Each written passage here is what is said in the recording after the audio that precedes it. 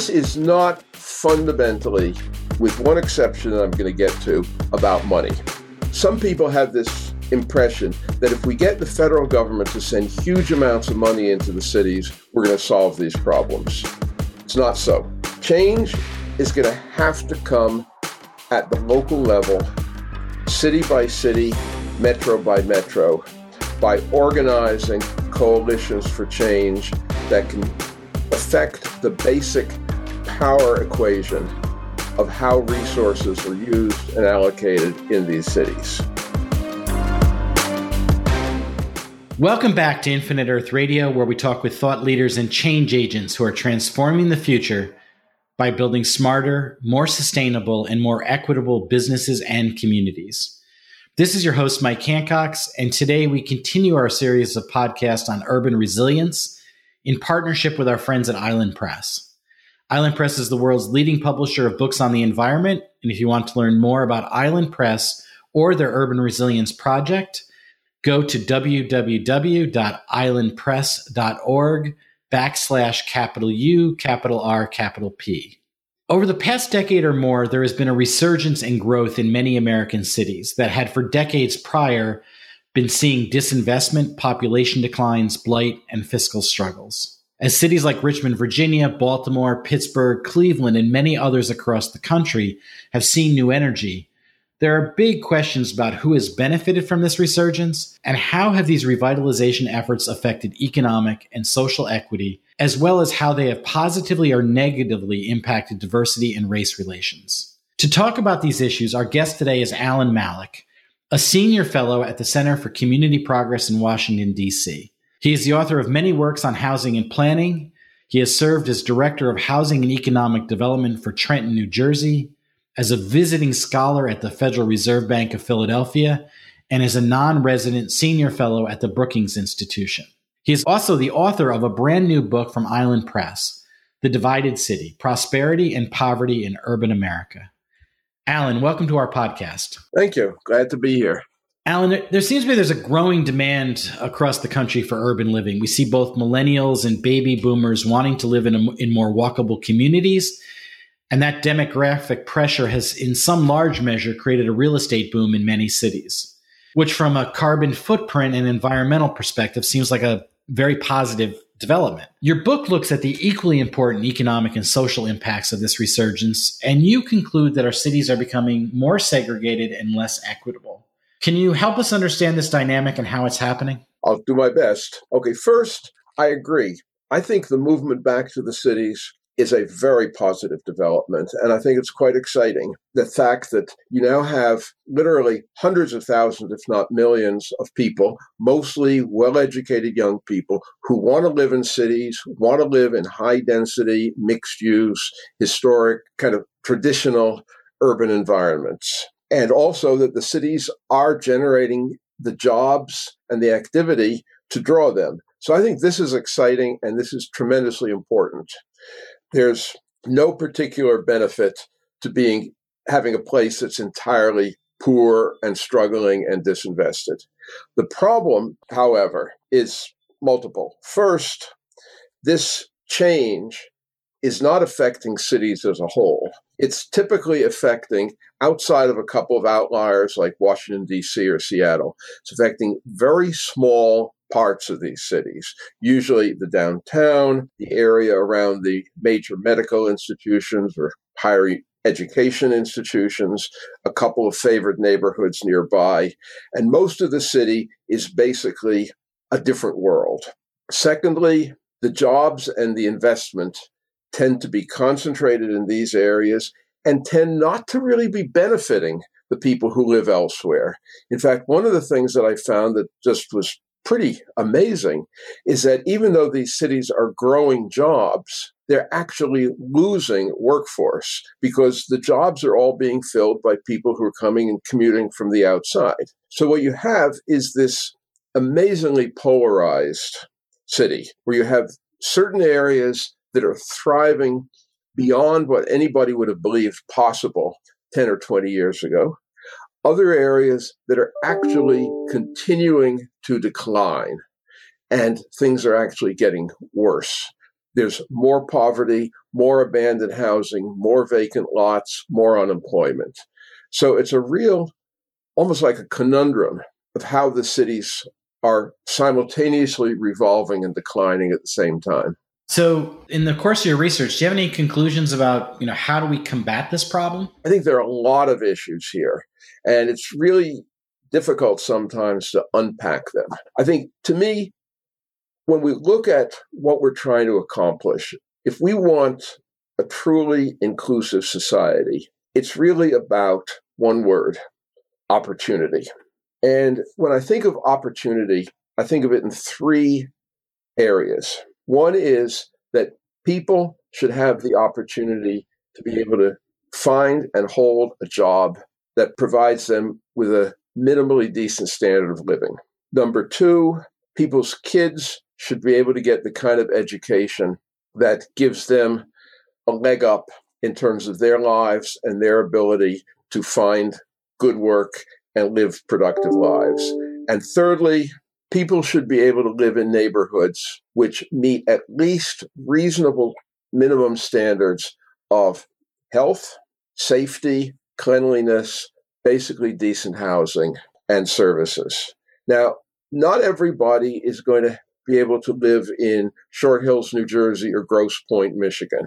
This is, after all, a capitalist society where money has its effects. But I think everybody should have these three basic opportunities for decent work, decent education, and a decent neighborhood. And the question of how you get there is a complicated one. And what I realized as I was traveling around and talking to a lot of people is that we actually know how to do these things. I mean, you can point to programs and communities around the country, here, there, where you have a school that takes kids from the poverty backgrounds in the toughest areas and enables them to get into and graduate from college in large percentages. I can point to another program, workforce development programs that take people, again, from the toughest backgrounds, ex-offenders, inner city people, and enable them to get and hold good jobs. So I think the real issue is, why aren't we doing this? Why aren't we taking these individual experiences that show that we know how to do this stuff and translating them onto a larger scale? So have you drawn any conclusions regarding why we haven't? Like, what's the obstacle to that, and what's the solution to that problem? Okay, now, the first thing is there's no one solution. And the second thing is that a lot of the things that people talk about aren't really, in my opinion, the issue. The first thing is, this is not fundamentally, with one exception that I'm going to get to, about money. Some people have this impression that if we get the federal government to send huge amounts of money into the cities, we're going to solve these problems. It's not so. Change is going to have to come at the local level, city by city, metro by metro, by organizing coalitions for change that can affect the basic power equation of how resources are used and allocated in these cities. Before getting into that more, we'll say there is one area that I think the federal government has an absolutely essential role to play. And that has to do, I suspect, perhaps you and many of the people listening may have read a book that came out a couple of years ago by Matt Desmond called Eviction. And it makes a really important point. If you are poor or near poor in the United States today, and you aren't one of the lucky few who are able to get either subsidized housing or what's called a housing choice voucher, which picks up that part of your housing expense that you can't afford, you are in big trouble. You're going to be paying 50, 60, 70% of your gross income just to find an even minimally acceptable place to live for you and your family. And what that means is you really can't afford it. Anything goes wrong, you go over the edge, you can't make the rent, you get evicted. And millions of people are evicted every year in the United States because they simply can't make the rent. And what we need from the federal government, basically, the way we have a program called SNAP, used to be called food stamps, that make sure that every family has at least minimally decent food to eat. We have Medicaid, which provides a floor for health care for people, however little money they have. We need something like that for housing, because when people get evicted on a constant basis, what you then have is homelessness, you have family insecurity, people can't keep jobs, people can't work steadily, their kids are constantly moving in and out of different schools and can't learn. The neighborhoods where they live are constantly being disrupted and undermined. So that's the one area where the federal government really has to come in. And on this question of, I think that this is the housing issue is a hugely important issue, but the issue that you raise about how resources are allocated and used within communities, within cities, and that the coalitions to kind of create the political power, if you will, or the ability to access those resources is such a huge issue. Are there places or examples where you can give us where communities have come together and created those coalitions that are effective? I don't know of any, frankly. I think it's really difficult because let's take the issue of workforce, getting people into decent jobs. Again, if you look at most of these cities, not all of them, but the ones that are really reviving, places like Baltimore, Philadelphia, Pittsburgh, there are a lot of jobs. And most of these jobs do not require a college degree. So people have come up with ways to enable people to get these jobs. But what they realized, it's not just about training somebody for a specific skill. It's about a whole series of things. It's addressing a whole complex of issues that are blocking people who are in poverty, people who live in the ghetto, people who have criminal records, etc., from being able to access these jobs, including the fact, which I think we have to recognize, that living in poverty and living in an area of concentrated poverty is a traumatizing experience.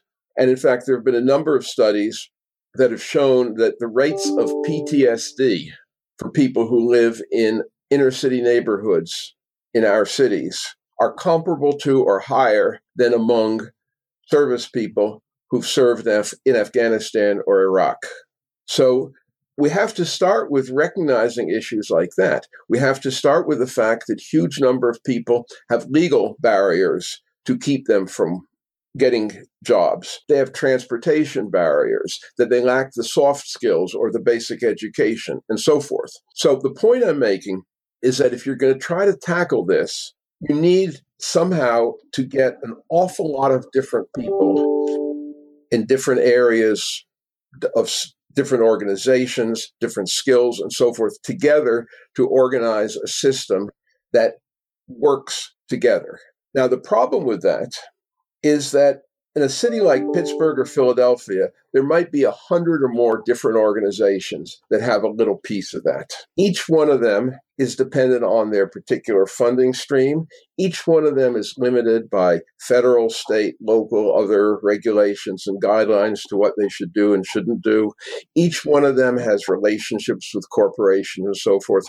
Pulling those people together, getting them to subsume their interests to the common goal of maximizing opportunity for the people in the community is an incredibly difficult problem. I think people are starting to grapple with this. I think the city of Louisville is making a real effort to tie these pieces together under Mayor Fisher. The city of Newark has just started an initiative to try to do this. But it's incredibly difficult. We have this incredibly fragmented system. And as long as these people don't work together and don't, if you will, confront power as one rather than as 100 separate organizations, each one looking for crumbs, basically, nothing's going to change. So in your work in the various cities that you looked at, are there any cities that have done better than other cities in terms of addressing these issues? I can't really say that there are. I think, obviously, some cities' situations are better in some cities than in others, but usually not because of deliberate, systematic efforts.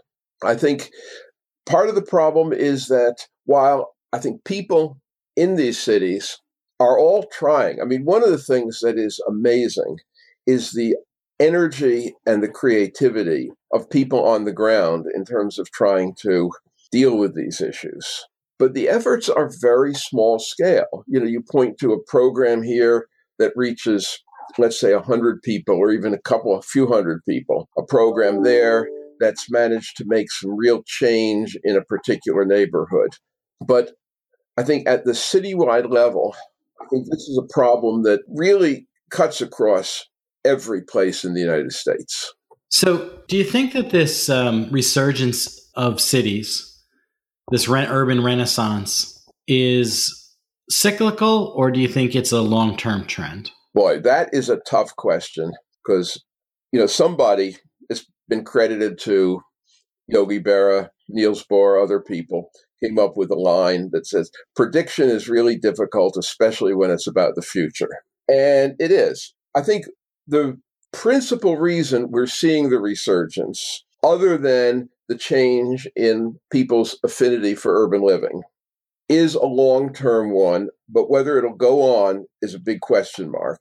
And that is, it's really interesting. If you look at the scale of the healthcare industry and secondarily education and higher education in particular within the economy, it has grown exponentially since the 50s.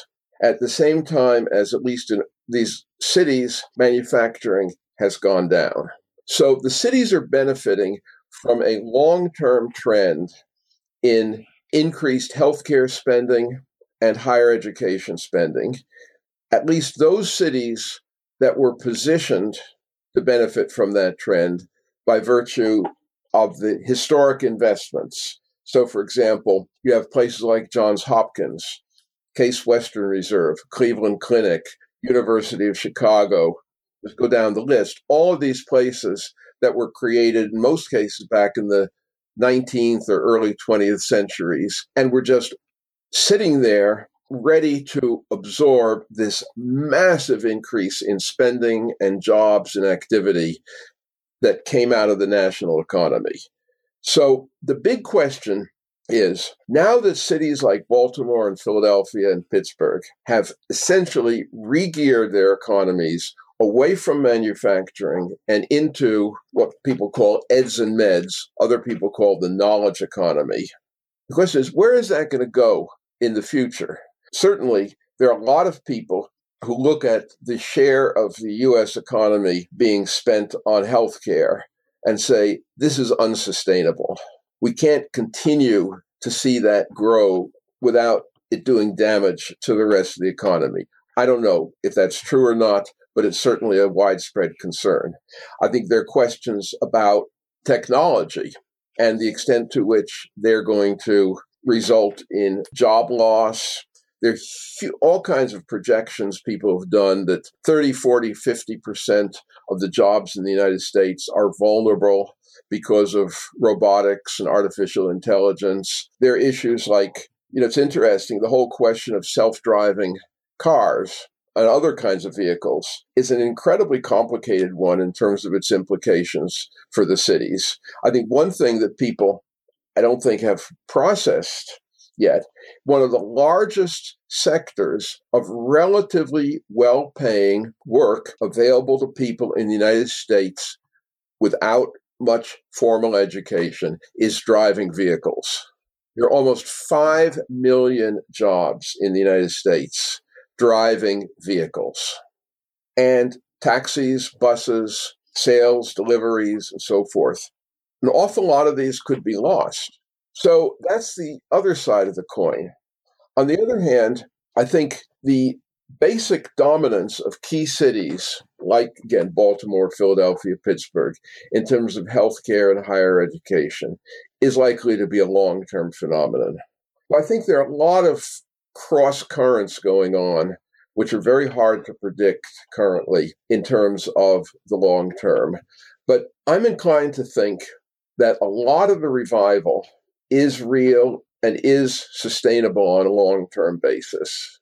They think that the issue of jobs and employment and technology, I think, is a really complicated one. And there's just a big focus right now on technology is going to destroy all the jobs. But I think if you look throughout history, technological advancements have destroyed industries and created new ones pretty consistently, right? At one point, I don't know what percentage, 90% of Americans worked on a farm, and now 2% of Americans work on a farm. And there's still a lot of people working. So I think that's exceptionally hard to predict. And I've heard predictions that the automated vehicles will essentially replace drivers, but there will be a whole bunch of other jobs that are created as a result of that, and it won't really be a net negative. I think the challenge becomes, do we have an educational system that is able to adapt and educate people for the jobs of the future, recognizing that 65% of the jobs that will, for kids entering kindergarten now, 65% of the jobs that will be available to them do not exist today. So how do we create an educational system that is more adaptable and quicker and allows people in their 30s, 40s, and 50s to adapt and change? But I do think this urban thing, I think one of the things you see from technology is that there's a separation of employment from location, right? So even I saw it yesterday, the state of Vermont is offering bonuses to teleworkers who will come and live in Vermont. I saw that. If I were younger, I'd be tempted. You'd be tempted. So people, it's not a huge program. It's that's a whole other subject. But I think what you see is more and more jobs are following people where people want to live. So you've got this dynamic where baby boomers now want to live in more walkable communities. So to some degree, they're providing a lot of the money that's driving housing markets because they have money, they're moving, they have retirement money. And then you have millennials who are kind of providing the energy, if you will, for these urban places, right? They're the foodies. They're the people creating the new restaurants and the cool places where people want to go. The question in my mind becomes, and I've seen this in the past, when those millennials when they get to the point where they actually want to have families, are they going to want to stay in these urban areas? And if we're not addressing these issues of equity and race and school systems, inevitably what will happen is those people will want to live somewhere else, and a lot of them will be able to live somewhere else. And you'll see a trend out of the city if it's not the kind of long-term place that people want to stay. So I think that what you see in a lot of places is municipalities really focused on things like jobs as opposed to quality of life. And those, as you said, there's no shortage of jobs necessarily in some of these urban areas, but a lot of the people doing those jobs, you see the exodus in the evening, and you see the influx in the morning of people coming from the burbs to those jobs in the cities. What the cities need to do is figure out, how do I get people to live here and care about this place more permanently? And I think the issue of affordable housing is such a huge issue that you raised earlier. As those baby boomers, that influx that's driving those real estate markets is also creating a lot of unaffordability for a lot of people. And people can't stay, and we've got to figure that problem out, right? Let me unpack. There are at least 3 or 4 key issues in what you were just saying. Okay, first, I think a fair number of the young people who are moving into the cities, and not only driving the restaurants and the activity and so forth, but to the extent, you have, like in Pittsburgh and in St. Louis, an emerging tech sector, they're also driving that, which is really important from an economic standpoint as well. But I think a lot of those people are at least relatively open to staying in the cities and raising their kids in the cities. And there's some indications of this, but I think you're right. It goes back to, can they find livable neighborhoods? Can they find schools that they're comfortable with? And do they feel safe? And I think not just for them, but for everybody in the city, I think cities really have to focus on quality of life issues and decent education issues much more systematically than they tend to. There's some really good examples. For example, in St. Louis, wonderful story. There's a group of parents in a fairly changing neighborhood got together and created a Montessori charter school called City Garden, with the goal that it would be a racially and economically integrated school where 50% of the kids would be eligible for free or reduced price lunch. And that school, it's a K-8, has been recognized as one of the best schools not just in St. Louis, but in the state of Missouri. And I've talked to people who actually went to buy houses in that neighborhood in the hopes that they'd be able to get their kid into City Garden.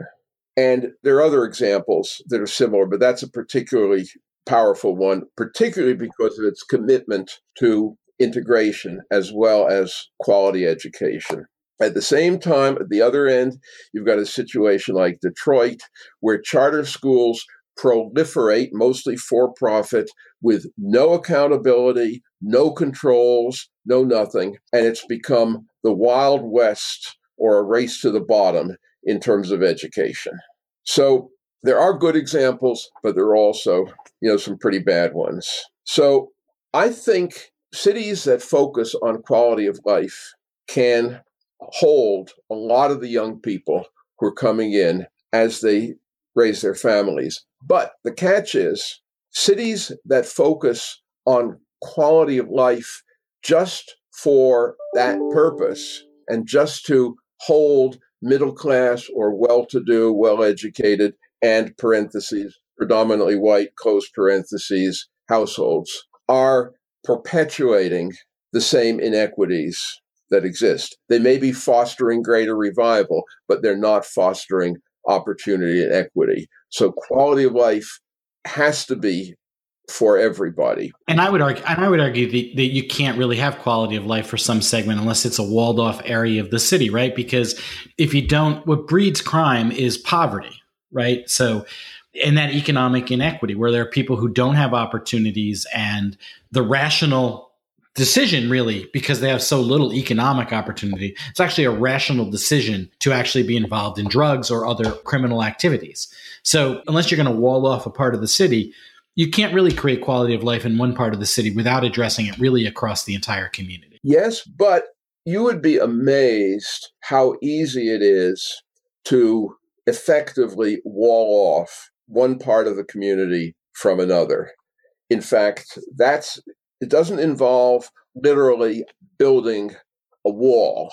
It involves how policing is done. And it's actually very common in the United States, in our cities. We do have, and we're moving towards at least, areas that are increasingly symbolically and from a standpoint of policing walled off from other parts of the area. So unfortunately, I don't think the picture you're describing is as far-fetched or as unrealistic as I wish it were. I think it's sadly very real. We do wall off parts of the city in ways that are less visible than building walls, but equally powerful. But going back to one of the points you made about the separation of work from place, this is definitely happening. But the interesting thing is, and this is one of the things that has made the urban revival so powerful, is I think some people believed that once we had, with the internet, with everything else, people could work anywheres and live anywheres and commute essentially electronically. And what we've discovered instead, especially with knowledge industries, obviously, if you're going to have a major medical center like a Johns Hopkins or a Barnes Jewish Hospital in St. Louis, that is a huge physical environment and people have to be there. But even in other areas where, in theory, perhaps people could work from a distance, having kind of contiguity, having people coming together, having people sort of interact with each other directly, having people brainstorm and all that sort of thing seems to make a huge difference. And I think, oddly enough, one of the things that really makes cities work today as much, if not more than ever before, is the way they bring people together. So there really is something to the idea of physical propinquity, being together, coming together in a place that I don't think is going to be replaced by any form of technology. I think, there's going to be a certain amount of, telecommuting and remote working, and a few people will live in Vermont and be able to work for an organization based in Palo Alto. But I think those human connections are still really important, especially when you're talking about creating ideas and creating sort of transformative processes. Yeah, absolutely. I think there's somewhere in the middle where people are able to work in downtown Baltimore and commute in 1 or 2 days a week for those kind of events, and then live somewhere else, live an hour away. And I think increasingly are seeing that in a lot of places. Alan, a fantastic conversation. I wish we had more time, but I think we're a little over our time today. Can you share with folks where they can learn more about your work? Well, I think the best way to start is read my book. Where can they buy that? Okay, the book is coming out officially on June 12th. It'll be issued, and it's available directly from Island Press or from Amazon, or I hope you can always go to your local bookstore, and if they're not stocking it, which I hope they would, they can order it for you. So I think it's going to be very available. It's a good read. It's not written for a narrow professional audience, but written for anybody who cares about these issues. And I think that's the best place to start. And the book, again, is The Divided City, Prosperity and Poverty in Urban America by Alan Malek. Alan, thank you so much for spending the time with us today. Thanks for a great conversation. And thank you for the work that you do. Thank you. And thank you all for listening. We look forward to seeing you next time on Infinite Earth Radio.